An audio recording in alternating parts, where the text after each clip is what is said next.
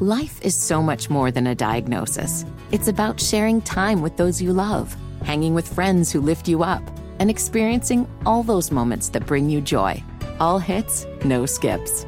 Learn more about Kisqali Ribociclib 200 milligrams at KISQALI.com and talk to your doctor to see if Kisqali is right for you. So long live singing to the oldies, jamming out to something new, and everything in between. Welcome to the following presentation from Learfield IMG College, and thanks for listening to University of Richmond Athletics. It's time to talk University of Richmond basketball. This is Spider Talk with head basketball coach Chris Mooney. Live from Glory Days Grill in the Glen Eagle Shopping Center, 10466 Ridgefield Parkway in the West End. Tonight's show is brought to you by CarMax, Virginia Birth Father Registry, Glory Days Grill, and Luck Chevrolet. Spider Talk is on the air. Join in online by text at 804-638-9508. By email, spidertalk@richmond.edu, or on Twitter using @ESPN Richmond or @SpiderVoice. Gilyard from midcourt to Golden at the three-point line. Grant spins down the lane, right-handed one, a handed shot, no good. Got his own offensive rebound, powers his way to the basket, misses the follow, and Tyler Burton slams it back home. A two-hand follow slam by Tyler Burton. That may get the Spiders going more. It got the Spider bench going, I can tell you that. They almost jumped to the top of this historic gym. Now live, here's the voice of the Spiders, Bob Black, and head coach Chris Mooney. This is Spider Talk on 99.5 and 102.7 ESPN and the Spider Sports Network from Learfield IMG College. That play by Tyler Burton Saturday brought everybody out of their seats at Rose Hill Gymnasium, including the broadcasters. I can tell you that. It was a spark the Spiders needed.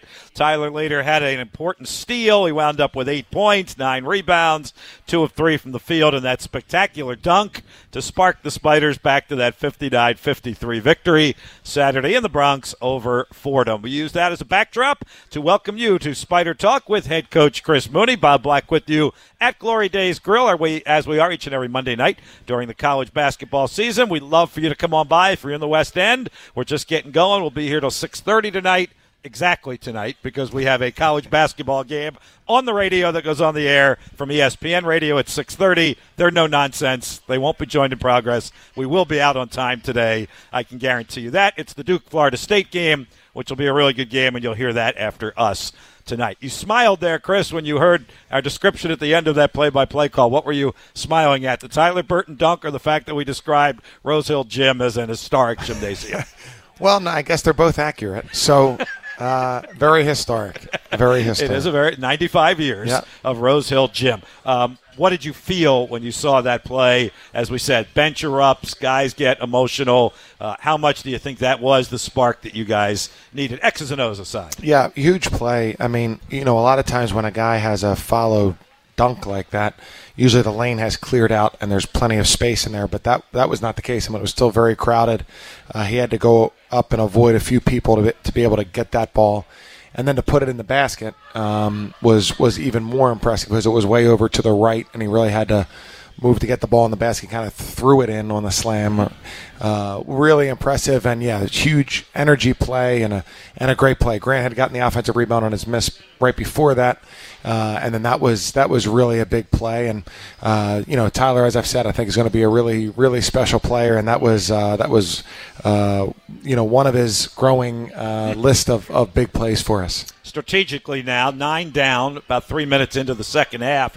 What kind of triggered what happened at that point, Chris? And I will speak specifically defensively. You talk about this all the time, that there are going to be nights when the ball just doesn't go in the basket offensively, but defense almost always can show up if you do it right, fundamentally, give the right effort. It just seemed like in the second half, not only was it some full court pressure, but I think Greg and I mentioned it 2 or 3 times. It seemed like Fordham was starting its offense further and further out in their half court, that our guys were just pushing them further and further toward midcourt. Yeah, for sure. I really, one big thing what we had planned was we wanted to press as much as possible. Every possession if we could, and mix up our presses, give them different looks. But the main idea being really steady pressure on the ball handlers and the decision makers. And we just didn't score enough in the first half to really set up our press. So that becomes more and more challenging. I thought that in the second half, we scored a little bit more, we were able to press, but also just the rhythm of the game improved, and I think that was a big part of it. I think our defensive pressure was really good. I thought, same thing with the ball screens. I thought we were aggressive there. I don't think we were quite as good as we were against GW, but I thought our ball screen defense was good, and we were able to push them back. And some of the shots they made in the first half were contested shots, but I thought really contested in the second half. And then the biggest thing was I don't think we gave up maybe just 2 offensive rebounds on the evening. So our defense did really kind of push us through there, and then when we could score, our pressure was really valuable. I don't know if we created too many turnovers, but it had them. They can be very deliberate on offense, so it gave them a few, fewer passes in their half-court sets, maybe a little bit rushed, maybe not quite as comfortable because we were able to burn some time on the shot clock with our full-court pressure. Well, let me press pause here for a moment philosophically. How are you with this full-court pressure? You have never really been a coach who did a whole lot of full-court pressing, even with our best teams. The matchup zone, I know, has something to do with that. But how are you with this full-court pressure and activating it, as you said, potentially from the opening tip to the final buzzer Saturday, if you had to? Yeah, no, I love pressure. I think that this team has probably as much depth as we've had. I think that's one thing that really helps and really can make a big deal about it, or can make a big deal of it.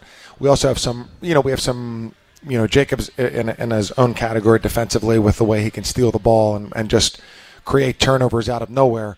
But we have some really good on-ball defenders in Blake and Andre. Jake Wojcik is good. Nick's very opportunistic defender.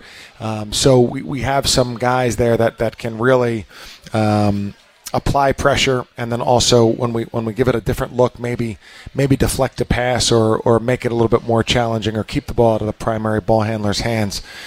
So I love the press, and hopefully we can apply it more and more. I should mention this since we're talking about Blake Francis and Jacob Gilyard. We will be talking with the two of them tonight. They, in fact, just walked in the door, so I know they're here. Jacob Gilyard and Blake Francis will be our special player guests coming up in our middle segments of Spider Talk this evening here at Glory Days Grill. All right, what about the return of Blake Francis to the common viewer of the game on Saturday? Chris, it looked like he never missed a beat. Quite frankly, scores the Spiders' first 5 points in the game, finishes with 18 in the contest, 4 3-pointers. I know you said you were going to manage his minutes. He'd been averaging 33, and you did drop him down to 32. There you go. There you go.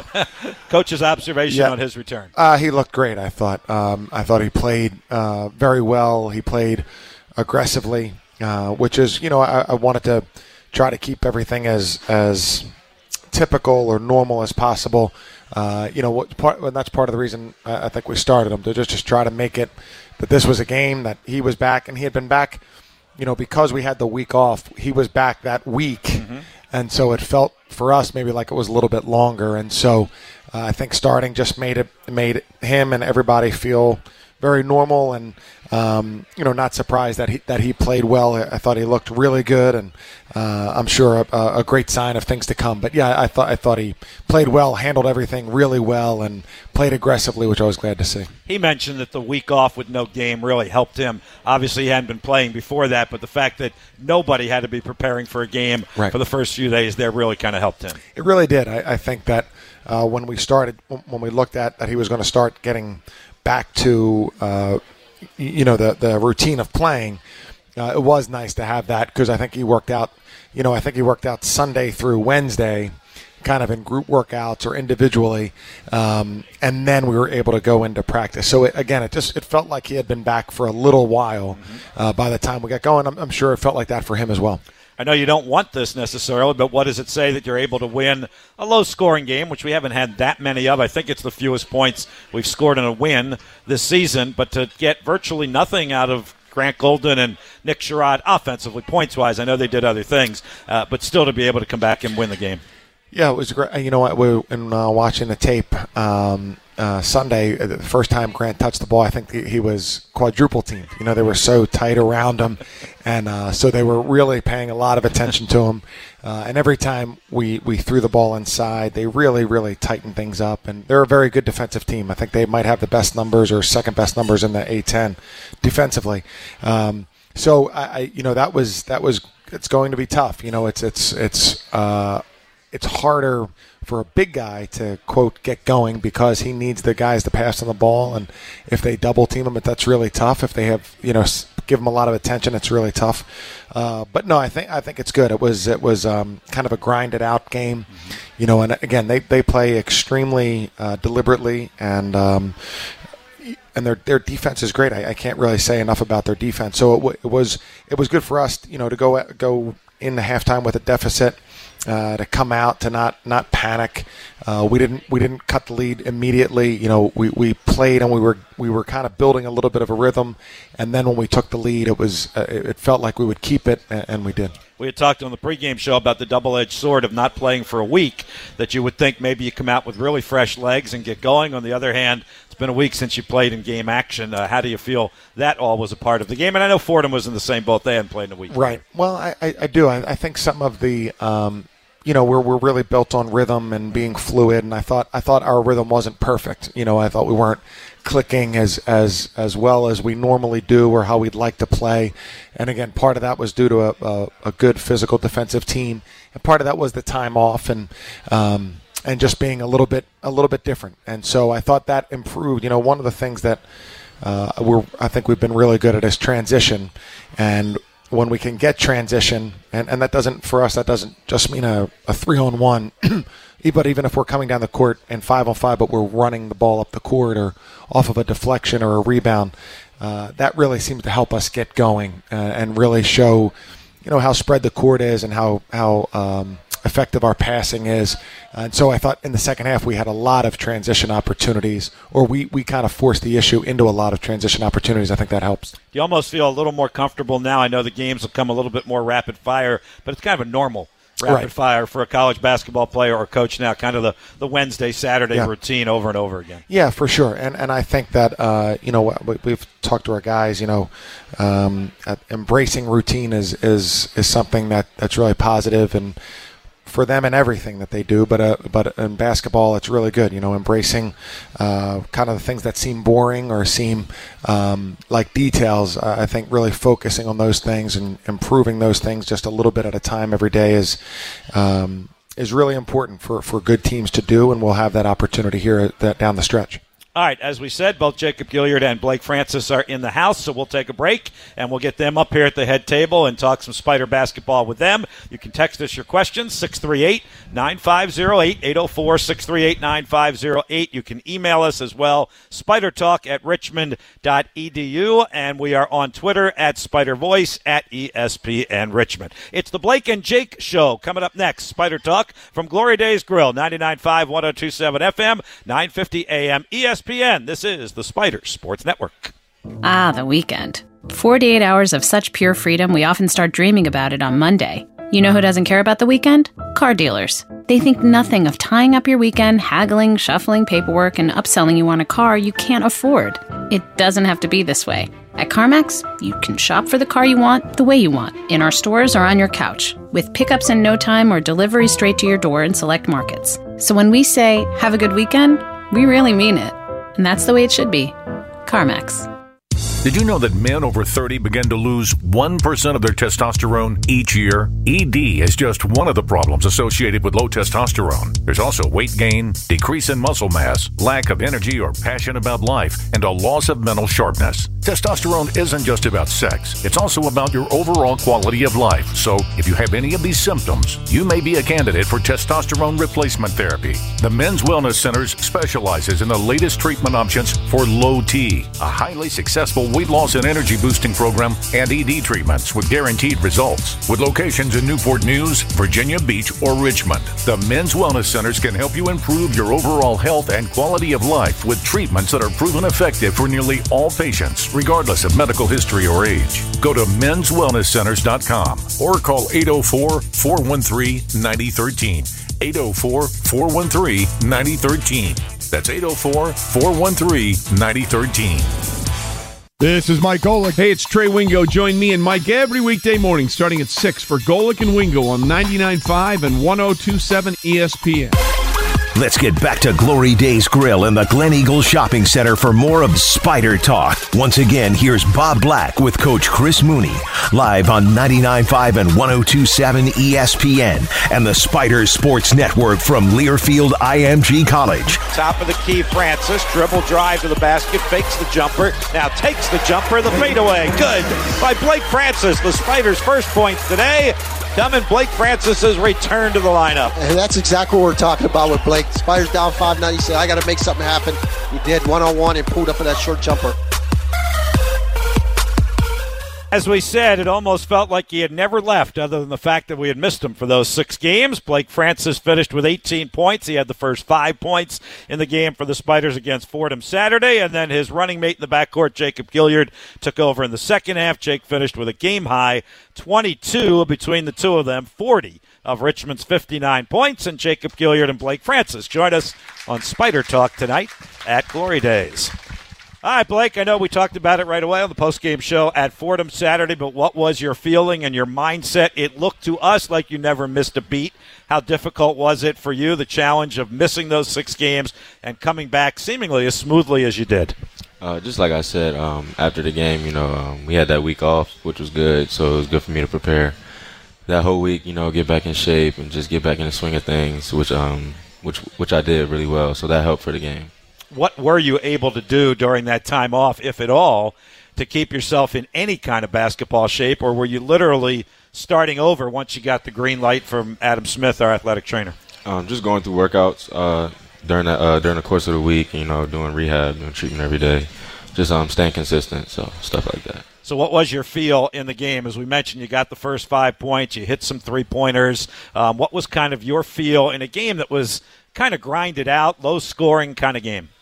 Just going in there and just doing what I do, doing what I do to help the team win, playing defense, being aggressive, knocking down open shots, just things like that. So, well, let me get the perspective from your running mate in the backcourt. What did you see out of Blake Francis, Jacob, in his return, and were you surprised by any of it, including the fact that he was back on the short end of 4 to 6 weeks, right at 4 weeks? No, I expect him to be back pretty early. He's a competitive guy. He wants to be out there. And as far as being on the court, he gave us what we expected. He comes in, he's really aggressive. He made shots when we need him to, and then he brings a competitiveness to the team. He's always willing to guard their best player, and he does, and it helps us out. Chris, were you getting caught up in any of that in the 4 to 6 week window that we talked about so much, and wondering if it would be closer to 4 or closer to 6 or any of that? Not really. I've kind of learned over the course of time that you can't really force any of these issues, and it's going to be up to the training staff, and it's going to be up to how Blake feels. I think there's probably a pain tolerance that goes with the decision and how he feels as he moves forward. So, I just looked at it kind of the games and just knew that we'd have to prepare and do as well as we could and make sure that he was supported and felt right when it was time to come back. But, I don't know. Those things. It was a really unique injury, and so I had no idea what anything typical was for somebody to come back from. So I tried not to worry about it as much as I could, and just tried to play the games as they come, one at a time. You were nodding your head there, Blake, as Coach was answering that part, particularly about the unique injury part, which is certainly true. And I remember Adam Smith telling us, you see that kind of thing in an automobile accident, not in a basketball collision on the court. As much as you'd like to speak to it, what was the pain level like? What was it Saturday, if at all? When I first got hurt, what was the pain like? And then Saturday when you got back? Saturday, I didn't have any pain, which is good. Yep. But when it first happened, it hurt for like the first couple of days. But then over time, it started to be less painful and just more soreness, just not as much pain anymore. What did you do to protect it? In fact, one of our fans came up to me before and actually asked if both of you were going to have some kind of protection because you're diving for balls and people are diving at you and that sort of thing. Yeah, I don't know where they came up with that with you. I agree with you, Jake. I know. You try and stay you just pick the pocket and go the other way and don't worry about it. But Blake, he gets right in there and there's some collisions. What are you doing to protect that sternum now? Adam has like a tape pad that I put over my chest every game. So I'm just gonna do that for the next couple of games, see how it is, and just go from there. Did it restrict you at all? It certainly didn't obviously look like it, but did it? No, not I didn't have any problems. You were okay with that. Now, you did take a couple of hits, and I kind of compare this to maybe a quarterback who's just coming back and says, I don't really feel I'm back in the game until I take that first hit. Did that go through your mind at all? There were a couple of plays where you actually had to come to the ball. There were passes that I think would have been intercepted if you hadn't come to the ball, Jacob. Sorry, I didn't mean to say that. And you got fouled. I think they called fouls on both of them. Was there any thought process in your head at those moments or not? No thought process. Just playing. Just playing. How about from the head coach when you saw that? Anything or not? No, just look for his reaction. And that's kind of what we've been looking at the last week, is just if he was wincing when he had to catch the ball or move his arms up and, things like that. But it seems like either he was hiding it or he wasn't really wincing at all. So it feels like he's that Adam and he did such a good job that he feels pretty good and moving forward, just focus on the next plays. You're probably tired of talking about it, aren't you? Go ahead, be honest. Yeah. No, that's fine. Let's talk a little basketball. Jacob, this was a unique game for us. Low scoring, defensive kind of game in the 50s. What happened in the second half? Why was the second half as aggressive as it was for you guys on the court? Defensively first, perhaps, and then as it turned into points offensively. I think defensively we were just able to get stops. I think they got a lot of good looks and made a lot of shots in the first half. But I think it was more so that we couldn't score in the first half, which allowed them, or it made every shot they made seem like it was just that much more important. So I think with the defense they play, they're a good defensive team. They pack it in and make you make shots, and we didn't in the first half. They threw us off a little bit with their icing the ball screens. So I think once we got adjusted to it and kind of understood what we needed to do, things started to click like they did in the second half. What did Tyler's dunk do for you guys? We were already making a run, but it definitely put us over the top, especially I think that tied the game up. It was a big time putback, but just him crashing in there, it brings a lot of energy, and a crowd that wasn't maybe too energetic, it definitely helped us out. Yeah, Blake, how about from your standpoint, as tough and competitive a guy as you are, to see a guy like Tyler make that kind of play? Yeah, those kind of plays are like momentum changers. They change the whole aspect of the game, and just him making plays like that is big for us, and it led us to spark a run towards the end of the game and come out on top. Jake, I thought the next one that he made was equally as important and impressive, and I kind of compared it a little bit to sometimes when you sneak in along the baseline and steal a pass from a defender or an offensive guy who never sees you there, and that was his steal on the baseline. Yeah. And I think he even saved it back to you at midcourt, didn't he? Yeah. How about that play? I think he saved it to me. I ended up kicking it to Blake. Blake kicked it back to me, and I got fouled on a three. It was a big-time play. But that's what he does. He comes in and provides a spark. Obviously, he can make plays offensively, but he's a really good defender too. He's athletic. He makes plays like that, and it definitely helped us out. Blake, how about defensively in the second half? What were you trying to do? And I talked with Coach about the fact it seemed like even when it wasn't the press, in the half-court defense, you guys were just pushing them out further and further toward midcourt where they couldn't get into a rhythm offensively. Yes, no? Yeah, I think in the first half they were a little bit comfortable with the ball, thinking they can do what they want, make comfortable shots. In the second half, we just had to take that away from them.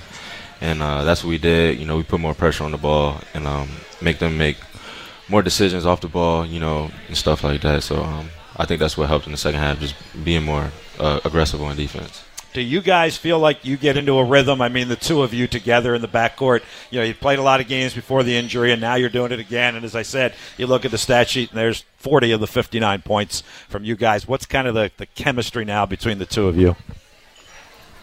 I think we just feed off each other's games very well. I'm more of the aggressive type of player. He's more of the more balanced. He's more passing and scoring, which is good for both of us. And I think we just feed off. We complement each other's games very well. Yeah, I agree. We're excited. We do something good, and we get pretty hyped up for each other. After I made the big three, Blake was the first one pumping me up. But I just know we like defense. We take pride in defense. If he gets a big stop or if I get a big stop, we're hyping each other up, stuff like that. So it's not just the offensive end, but we're both really competitive. Obviously, we want to do whatever it takes to win, and so I think we definitely complement each other really well. This has been a recurring theme on this show this year when we talk about defense and the change of defensive strategy and philosophy for you guys from last year. Now, I know you didn't play last year, Blake, but you were around it. You were part of all of that. What was the summertime transition like for you when we went from that matchup defense to the man-to-man? It was a pretty big transition. Just playing man as a team was a big transition for all of us. From day one until now, it's our defense has been a lot better, and we're just gonna keep learning and keep improving every day on things that we can work on and things that we're already good at as well. So it's just taking it day by day. We're gonna keep getting better. Was it more of a comfort zone for you? And I know one of the reasons Coach has pointed out was the attributes that you bring to man-to-man defense gave him kind of the comfort to make this move. I don't want to put words in your mouth, but I think that's what you've said in the past. More comfortable with it? Yeah, definitely more comfortable playing man. I've pretty much been playing man defense throughout my whole basketball career, so yeah, it's very comfortable. I think we've talked about it, Jacob, but what about it from your perspective? And obviously it would seem to fit right into what you do defensively, particularly the steals. It was a little different. I think it was different for everybody because of how much time we put into each little step of the man-to-man defense. I think the overall change from the matchup to the man wasn't a huge difference or for anybody.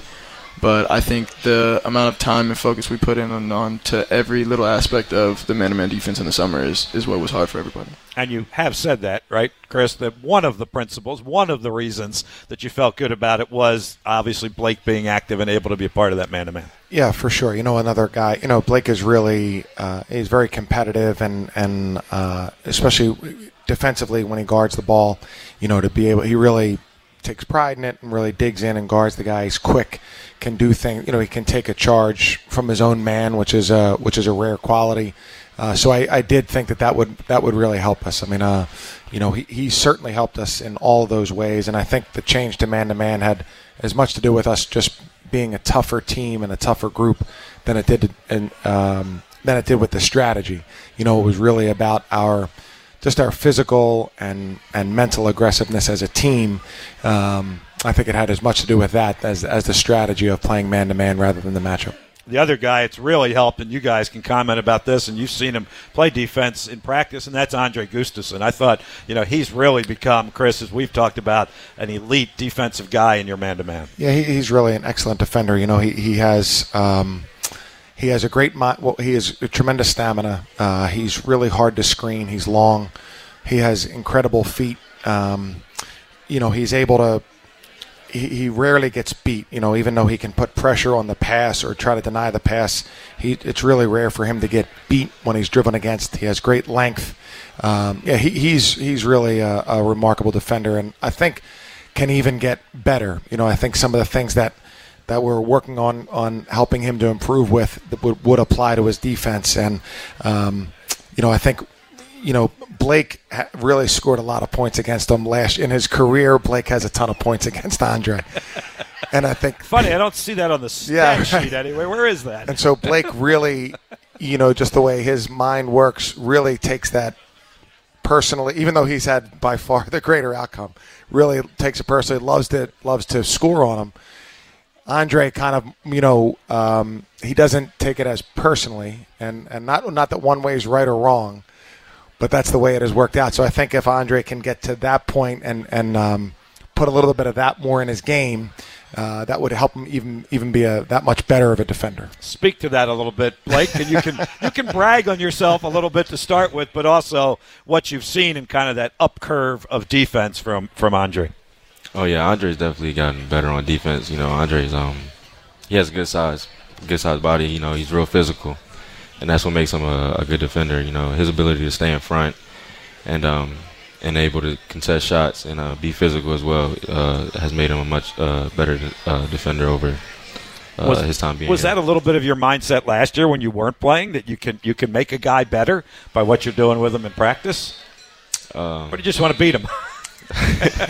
I'm just being competitive. I'm just, when I get the ball, I'm just trying to go at you. So, all right, Jacob, what have you seen from Andre? And obviously, he started a lot of games last year. You played alongside him last year, but a little bit different this year. He seemed much more confident and understanding of his role defensively, particularly.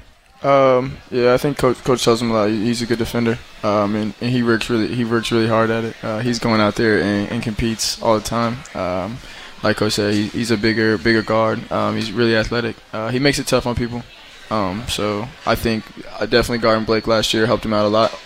I kind of agree with what Coach said. If he takes it a little more personally, I think it'll make him that much better on the defensive end. But I think he knows he's a good defender, and it shows. Are you guys trying to instill that in him? I think it's one thing when it comes from the coaches. When it comes from his buddies and his friends, maybe it's a little different? I think a lot of that is like naturally. Like some people just take it more personally than others. So we don't say too much, but he's from a different little area, so he takes it personally in his own way. It's just kind of he shows it differently than maybe we would expect. Hey, you guys are veteran college basketball guys. Your entire career, obviously, at Richmond, and Blake between Wagner and Richmond. What have you seen from Andre and Jake Wojcik, two guys who, as freshmen last year, were thrown to the fire, played a lot of minutes, but it felt like it took a little bit to get them acclimated to college basketball. Heck, to coming on this radio show, far different this year than it was last year from those guys. How much have you kind of helped them get out of their shell a little bit here? I think experience in general, them having that year last year really helped, them getting thrown out in the fire early in their career. It's helped a lot. So I think just that in general just benefits them, being able to do what they do this year and coming in off the bench, giving productive minutes. So. Have you seen a difference in them, Jacob? Yeah, I think the biggest thing that would make somebody come out of their shell is winning. I mean, obviously, I'm sure they want to play more than they do or score more than they may.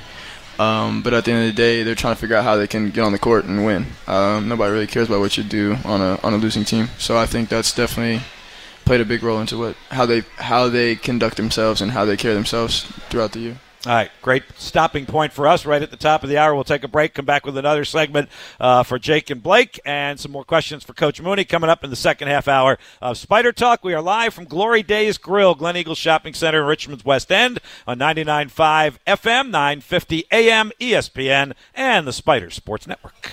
Glory Days Grill, great food, good sports. Visit Glory Days Grill in the West End at Glen Eagles Shopping Center or on the South Side at Harborside Loop. Monday features a $5.99 burger night. Enjoy 2 tacos on Tuesday for $5.99. Come in for Rib Wednesday at $10.99. Nacho Thursday as a half order of nachos for $5.99. And don't forget Fish Fry Friday at $9.99. Glen Eagles is also featuring the men's basketball Spider Sports line with head coach Chris Mooney and player guests Mondays at 5:30 during the season. Glory Days Grill, great food, good sports. For all things Spiders, whether you're online, on your phone, or just on the go, it's RichmondSpiders.com. Scores, stats, standings. It's RichmondSpiders.com. Video highlights, audio play-by-play, and online ticketing for football and men's basketball. It's RichmondSpiders.com. Plus, exclusive content you won't get anywhere else, like the Spider Insight podcast, Spider Voices, and game day info for Robin Stadium and the Robin Center. It's your home for your favorite team. It's RichmondSpiders.com.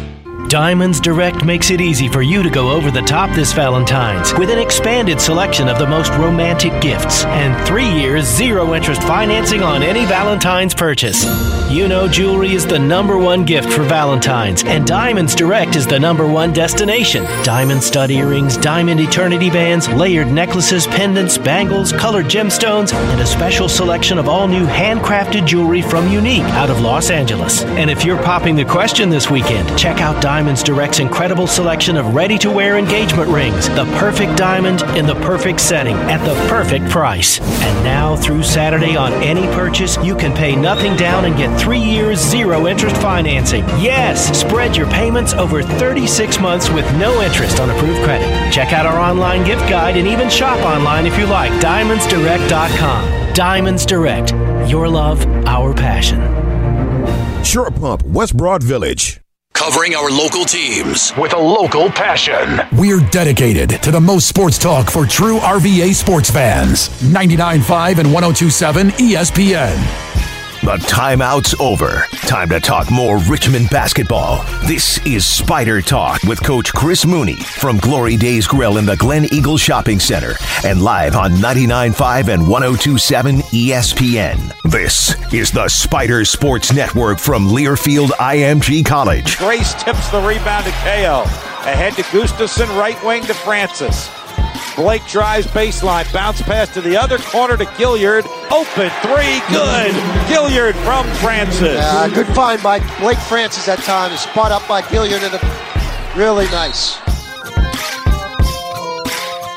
Something that the guys were talking about in the last segment, the connection between the two of them. That time it was Blake Francis to Jacob Gilyard. Of course, we've seen it work the other way as well. Blake Francis, Jacob Gilyard, our guest on Spider Talk. We're here till 6:30 tonight, and we're here each and every Monday night throughout the remainder of the college basketball season with Coach Mooney and our special player guests. Jacob, you made an interesting point in that last segment that, guys don't like to talk about some of their individual accomplishments when you're not having winning seasons. Well, we're having a winning season, and you're getting some individual accomplishments. I know we kind of had Blake squirming a little bit here, talking about him for a few minutes and the injury. I don't know if we certainly haven't had you on this show since you broke the steals record at Richmond, even in midseason.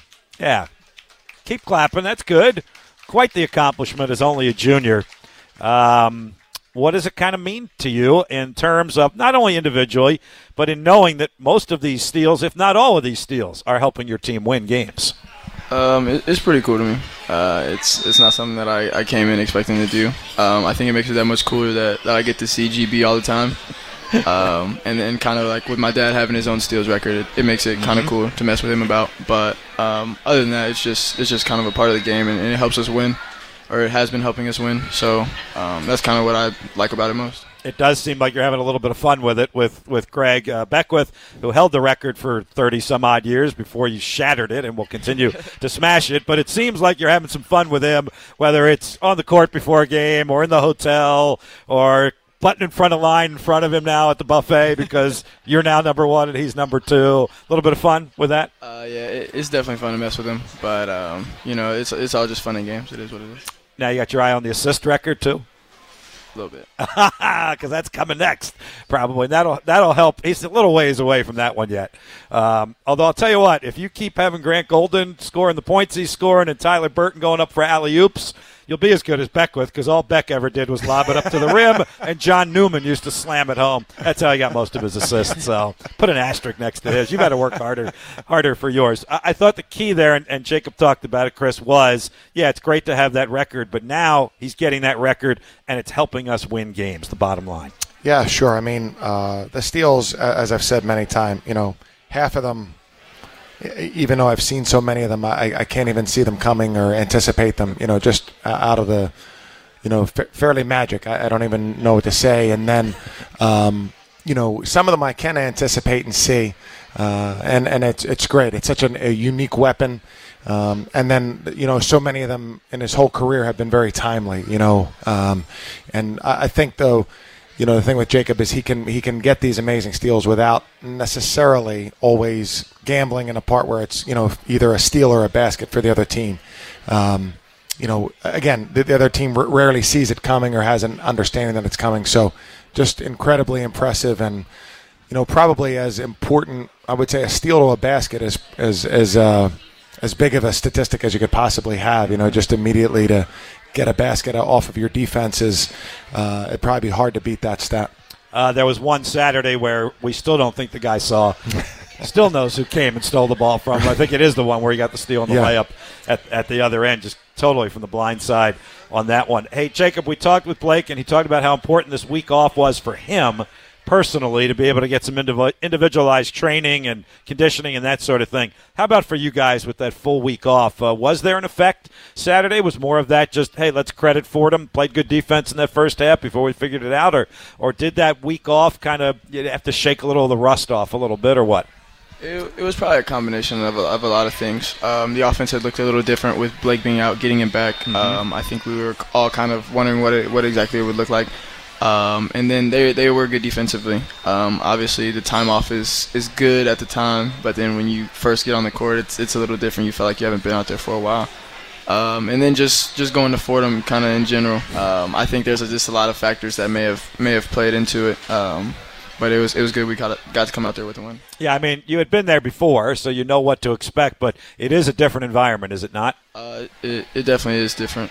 This time the crowd is pretty big. Yeah. I mean, we had a decent amount of fans there. Mm-hmm. They had a pretty good amount of fans there, so it was good, but still, in general, it's a little different. What did you do week off-wise? I mean, obviously you're playing, some 40-minute games, some 37, 38-minute games. What did you try to do, both body rest-wise, but also stay basketball shape and sharp? I took a couple of days off, but personally, I haven't liked how I had been shooting from three, or just in general. So I got in the gym a couple extra times and made sure I got some shots up, and hopefully try to get a little rest off. Chris, did you give the guys collectively any advice on how to use those days off, whether to get in the gym or not, or individually talk to certain guys about it? Just more collectively, we had 2 full days off, Sunday and Monday. I think Blake worked out Sunday after the GW game, and then guys were getting in. I think Jacob came in on Monday, but we gave them off totally, and really more than anything is just mentally to reset and focus on the last 9 games of the season, because it will come in a pattern right now. But really just to kind of step away, even if you get in the gym, we're not just practicing, we're not just doing scouting reports. You're able to just kind of be in there, go through your routine, get a sweat and get out, and it's just a good way to refresh and get yourself going. We've always kind of really looked at the bye week as really important and critical to that point.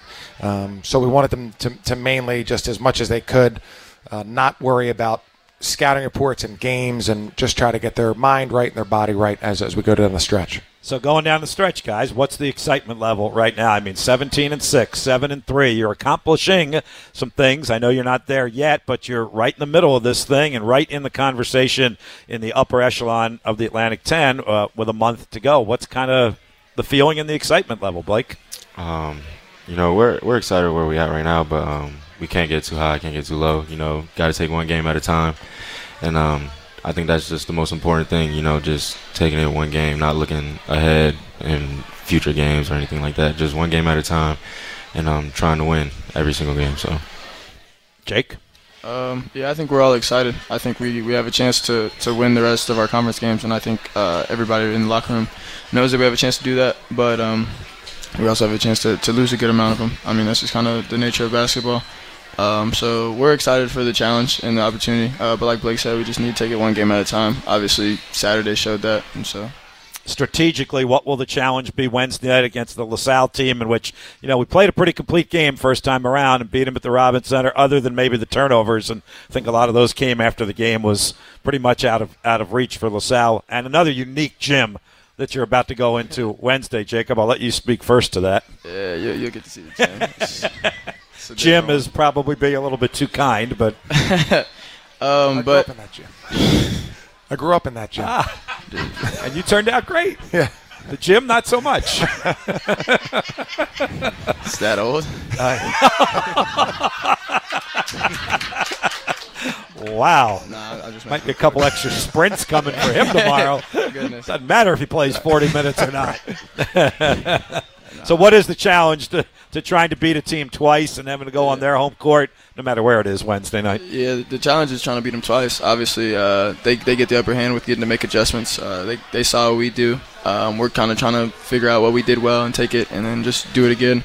But I think in that game we got stops early. We started off really good on defense, and then it led to easy buckets on the offensive end.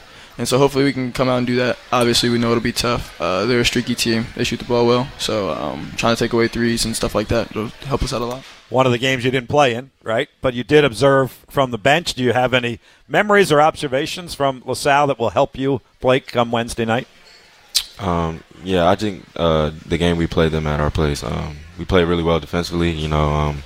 We took away a lot of their strengths, and I think that's probably the most important thing that we'll have to do. On Wednesday, it's going to be a road game. It's going to be tough. Any road game is tough.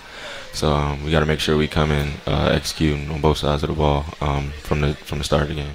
All right, I got one more question. This came from someone in the audience, and your food has arrived, so I'll let you guys go and be able to eat dinner here from Glory Days Grill. So the question was, who wins when you two play one-on-one? We don't play a lot of one-on-one. I guess we'll make that easy. We don't play a lot of one-on-one. No? It's more summertime. In the summertime, we'll play one-on-one. It'll be like 4 of us in the group. It gets competitive. Yeah, it gets competitive. How'd it go in the summertime? We didn't play. Oh, God. So Blake won. Is that what you're saying? You're gotta show up. You got to show up. Yeah, you guys are all welcome to come watch. We'll come watch. All right, we're going to come watch you a lot more before this season is over, and we're going to enjoy doing it. Blake Francis, Jacob Gilyard, thanks, fellas. Thanks. All right, we'll take a break. Some questions coming up from the audience and texts and tweets, emails for Coach Mooney straight ahead as Spider Talk continues on 99.5, 102.7 FM, 950 AM, your home of the Spiders, ESPN. Do you suspect that a woman could be pregnant with your child right now? If you aren't married to the child's mother, your rights as a father could be at risk. By registering with the Virginia Birth Father Registry before or within 10 days of your child's birth, you can help prevent your future child from being adopted without your knowledge, or you can explore options to co-parent or assume sole custody. For more information, visit vabirthfatherregistry.com. That's vabirthfatherregistry.com. You know their names. You know their uniform numbers. You probably even know their stats. Now get to know them. Richmond student-athletes tell their remarkable stories in their own words. It's Spider Voices. Check it out at richmondspiders.com and on Spider's social media. This week, Crime Solvers need your help to solve a grand larceny. On January 24th at about 7 p.m., 2 male suspects stole approximately $1,300 worth of cigarettes from the Walgreens at 3201 Boulevard in Colonial Heights. Sometime after entering the store, one suspect distracted the clerk, while the other suspect went behind the counter and took a box full of cigarettes. The first suspect is described as a black male with a slender build. He was wearing a plaid or striped long-sleeve shirt and a red hat. The second suspect is a black male with facial hair wearing a red T-shirt. The suspects were last seen leaving the area in a silver van. To see photos of the suspects, visit our Facebook page or our website at crimesolvers.net and hit the Crime of the Week button. If you can help solve this crime or have any information about any unsolved crime and or wanted person in Chesterfield County or Colonial Heights, call Crime Solvers at 748-0660 or use the P3 Tips mobile app. We guarantee you remain anonymous and you could receive a cash reward of up to $1,000. You can like us on Facebook, follow us on Twitter at CrimeSolversCCH, and subscribe to our YouTube channel. I'm Police Specialist Ron Coombs with the Chesterfield County Colonial Heights Crime Solvers program, and this has been your Crime of the Week. Take the time to solve the crime. This is Reality Radio. It's Black History Month, and the first slaves arrived in Virginia in 1619 and became the economic engine that enabled Virginia to grow and prosper. Today, blacks are 20% of the state population and close to 50% of Richmond, Norfolk, Portsmouth, and Danville. Right now, the Virginia General Assembly and the governor are in the process of legalizing casino gambling, which will directly impact the black community. While billions of dollars of value will be created by this legislation, there is no discussion about African American participation in jobs, management, construction, service contracts, or investment opportunities. However, Indian tribes and out-of-state billionaires are currently under consideration for inclusion. Our community deserves access to the economic opportunities created by casinos. Email or call your state legislators and the governor's office to say that black economic inclusion in casinos matters. Sponsored by Urban One. Buy your next SUV from Luck. Did you know that there are 6 different SUVs to choose from at Luck Chevrolet? From the economical Trax to the people-hauling Suburban, Luck has an SUV to fit your needs, including the return of the all-new Blazer with 6 different trim levels for true personalization. See all the models online at luckchevrolet.com. Call 798-9261 for details. Then go to Luck Chevrolet for a test drive. Luck Chevrolet since 1916. WXGI Richmond, WTPS Petersburg, 99.5 and 102.7 ESPN. This is Spider Talk with head basketball coach Chris Mooney, live from Glory Days Grill in the Glen Eagle Shopping Center on 99.5 and 102.7 ESPN.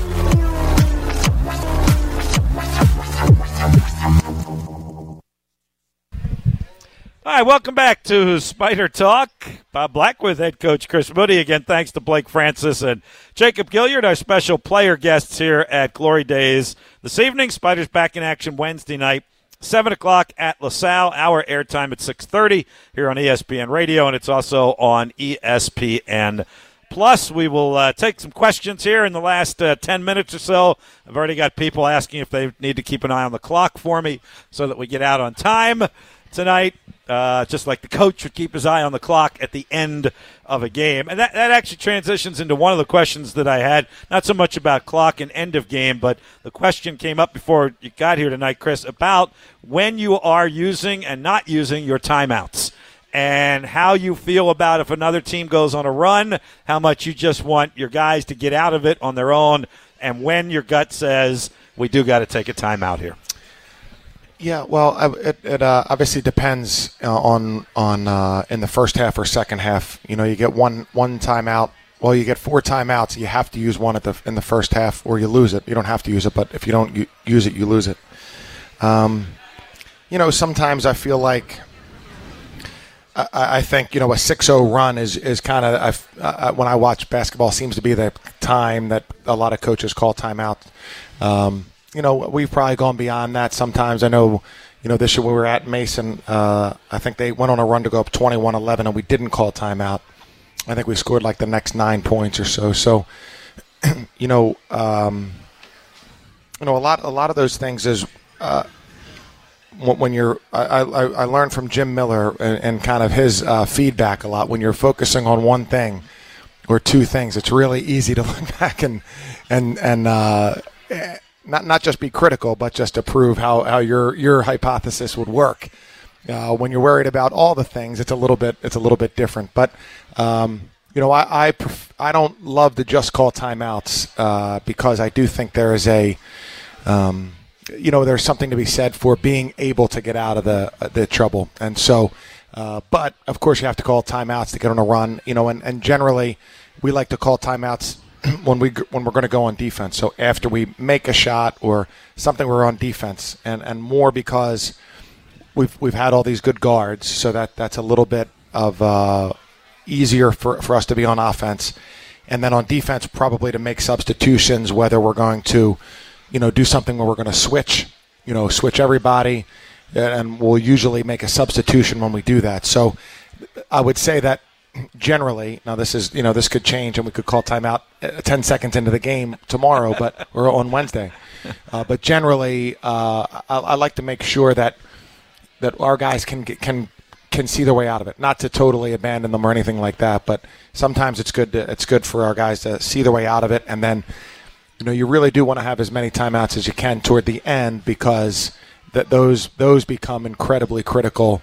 More so than a timeout in the middle of a half. A couple of points there.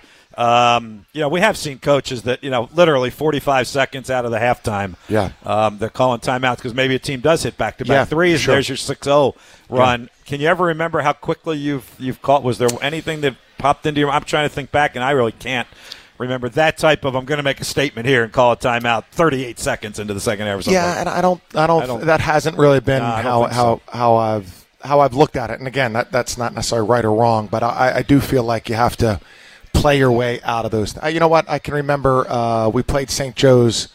We went up in Philadelphia. We were up maybe 10 going into half. They came out and pressed, which they rarely did. I think they were on a 4-0 run, and we called timeout. And I believe that's the earliest I can remember really calling timeouts. Yeah. Now, here's the other one. I kind of meant to ask this while Jacob was at the table Saturday. A little bit of a different scenario, but I seem to remember that Grant got caught in the corner and double-teamed, and Jacob actually called the timeout. And I don't know if you would have rather he just Grant gotten out of that on his own, but it looked like Jacob had a pretty good angle that said, you know what, he's not getting out of this one. Yeah, exactly. Jacob was right on the sideline as Grant was kind of going toward the corner and in a double team. And at that, the coach can't call timeout at that part of the game. We can only call timeout in the last minute on a live ball. Okay. So if a basket goes in or if it's a foul shot, the coach can call timeout. But when the ball's live, a coach can't. And again, I would trust Jacob's instincts over anybody. So I think it was probably the right thing. Just as you called it, Andre was cutting in toward the basket. And I don't know if Grant would have seen him or not, but good that we had the timeout to call. And he was in a pretty tough predicament. He was. That was right in front of us much. And we saw Jacob call for the timeout. I looked right over at you, and you were like, ah. Yeah, no. You must have seen Andre cutting. I saw Andre cut. But again, that's Jacob has great instincts. Coach on the court. Yeah. All right. Hey, I'm glad you brought up Jim Miller. Because this question, I'm going to give you the Jim Miller answer to this, and then you can answer it. Do you feel our defense has improved to deal with runs and spurts by the other team? And you know what Jim Miller's answer to spurts and runs always used to be? What's that? It had nothing to do with defense. It was, if you're on a 10-0 run against you, score points. Yeah, score points. And then you won't be on an 0 run. But Jim Miller aside, Coach, do you feel our defense has improved to deal with runs and spurts of the other team? That possibly could be true. That could possibly be true, Bob. I thought one of the things that the matchup enabled us to do was we could make a lot of adjustments within it, based on what cutter we were following, what we were switching, how we were pre-switching. So I think we could give a different look. We could give, say, multiple looks on a team running a particular play. Mm-hmm. And, that was always we felt like a strength because we could, generally they would come up with a few specific plays to run against us. And then if we could change how we were guarding it, then that really kind of set them on something because they weren't just playing. They were running a play. However, I think that just being better overall defensively and more dialed in has probably helped us, and our depth I think has really helped us because I would say Jacob's playing a ton of minutes, but I'd say other than him, I think guys are playing fewer minutes during the course of the game, and we're trying to build those rests around media timeouts and stoppages. So I do think that has really helped us in a big way. All right, let's finish this up with a little bit of fun. We were talking before we came on the air. We got back in time Saturday night to watch the end of the Duke-Carolina game. You're a college basketball fan. I'm a college basketball fan. What did you think of that? And can you translate that from being a fan to being a coach and take that to your guys as a teaching moment and say, hey, keep playing this game to the final buzzer. You're never – maybe they already knew that, but to see Duke and Carolina do that is another thing. Yeah, really – amazing finish. Earlier in the year, Carolina was up 3 and did not foul Clemson. And Clemson made a 3 to send it to overtime, and then Clemson beat Carolina for the first time at Chapel Hill ever. And, I watched Coach Williams' press conference afterwards, and he was really down and hard on himself because he didn't remind the guys that they foul when they're up 3. And so this is a good example of not everything works every time. Although I'll say, in retrospect, everything always works. But not everything works every time. This time they did foul, and they lost the game. So, it was a perfect miss on the free throw. So he made his first free throw. They subbed in the best rebounders, and he missed the second free throw so well he got it back and was able to score a basket to send it to overtime. So Carolina, which they only lose about 3 or 4 games a year usually, has lost 2 games. One time they didn't foul, one time they did foul. So you can win or lose, and a lot of times it's just a ball. If the ball rolls in, it's good. If the ball rolls out, it's not good. Amazing game, and really the second best rivalry in college basketball, second only to Richmond VCU, which I hear is being played this week. So what about those LaSalle Explorers, Chris? How tough is it I'm not going there. I know, one game at a time, all of that. How tough is it to beat a team the second time and go on their home court to go do it? Well, you and I have talked. Yeah. I've always felt that you have an advantage if you've lost the first game, because you're if you've won, there's a natural tendency to say, let's do everything the same, and then we'll have the same outcome. And if you've lost, you're willing to change everything. And so, LaSalle played very well, beat St. Joe's over the weekend, and lost to Duquesne by 2 in the game before that. So they've played really, really well.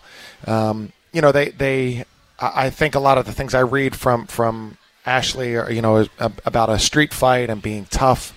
And that's not the way we generally talk about it. And so we talk to our guys, we need to be tough enough so that our basketball, our decision-making, and our skill level can show up. But first you have to be tough enough. And, we defended really well the first time. We scored inside out really well the first time. So, of course we want to do those same things. But really the most important thing is defending, making sure we're on the guys who provide them points early, so that we can get off to a good start and hopefully set a good tone. Could we just play this game in the Palestra instead of Tom Gola Arena? So Tom Gola Arena. So my poor Philadelphia gymnasiums, Bob. Come on, I'm a Philly guy too, but I have no love for Tom Gola Arena. Come on. It used to be called Heyman Hall, right, on the third floor. Yeah.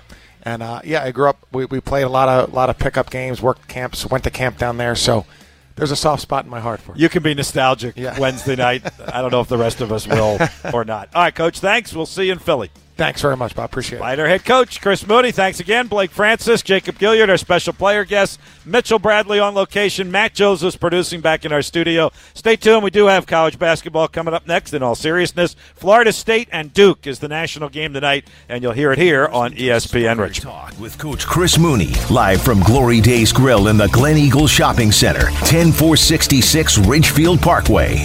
Tonight's show has been brought to you by CarMax, Virginia Birth Father Registry, Glory Days Grill, and Lux Chevrolet.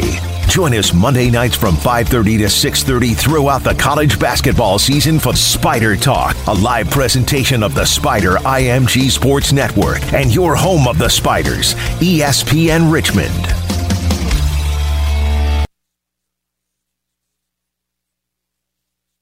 And he misses it, slammed in on the rebound. Shoots the three, and he got it. Ice cold. Pulls the trigger on a long three. Oh, 28 feet away with a minute to go. With the latest college basketball news, insights, scores, and analysis, this is the College Hoops pregame show on ESPN Radio and on the ESPN app. Now, here's Pat O'Keefe. Tonight we've got a top 10 battle in the ACC in one of the cathedrals of college basketball, Cameron Indoor Stadium, the site of number 7 Duke and number 8 Florida State. 4 weeks to go in the ACC regular season, and these two teams are in a flat-footed tie for second place, both trailing front-running Louisville by a game and a half. The Blue Devils and the Seminoles come into tonight with identical 20-3 records and identical 10-2 marks in conference play. Putting even more on tonight's matchup, this will be their only meeting of the regular season, although they are plenty familiar with one another, having met in last year's ACC Tournament Championship in Charlotte, which was a 73-63 Duke win. Identical records, yes, but how they got there over this past weekend, completely different. For the Seminoles, a workmanlike, somewhat routine 99-81 win in Tallahassee over Miami, marking their third straight victory and pushing their record to 13-1 since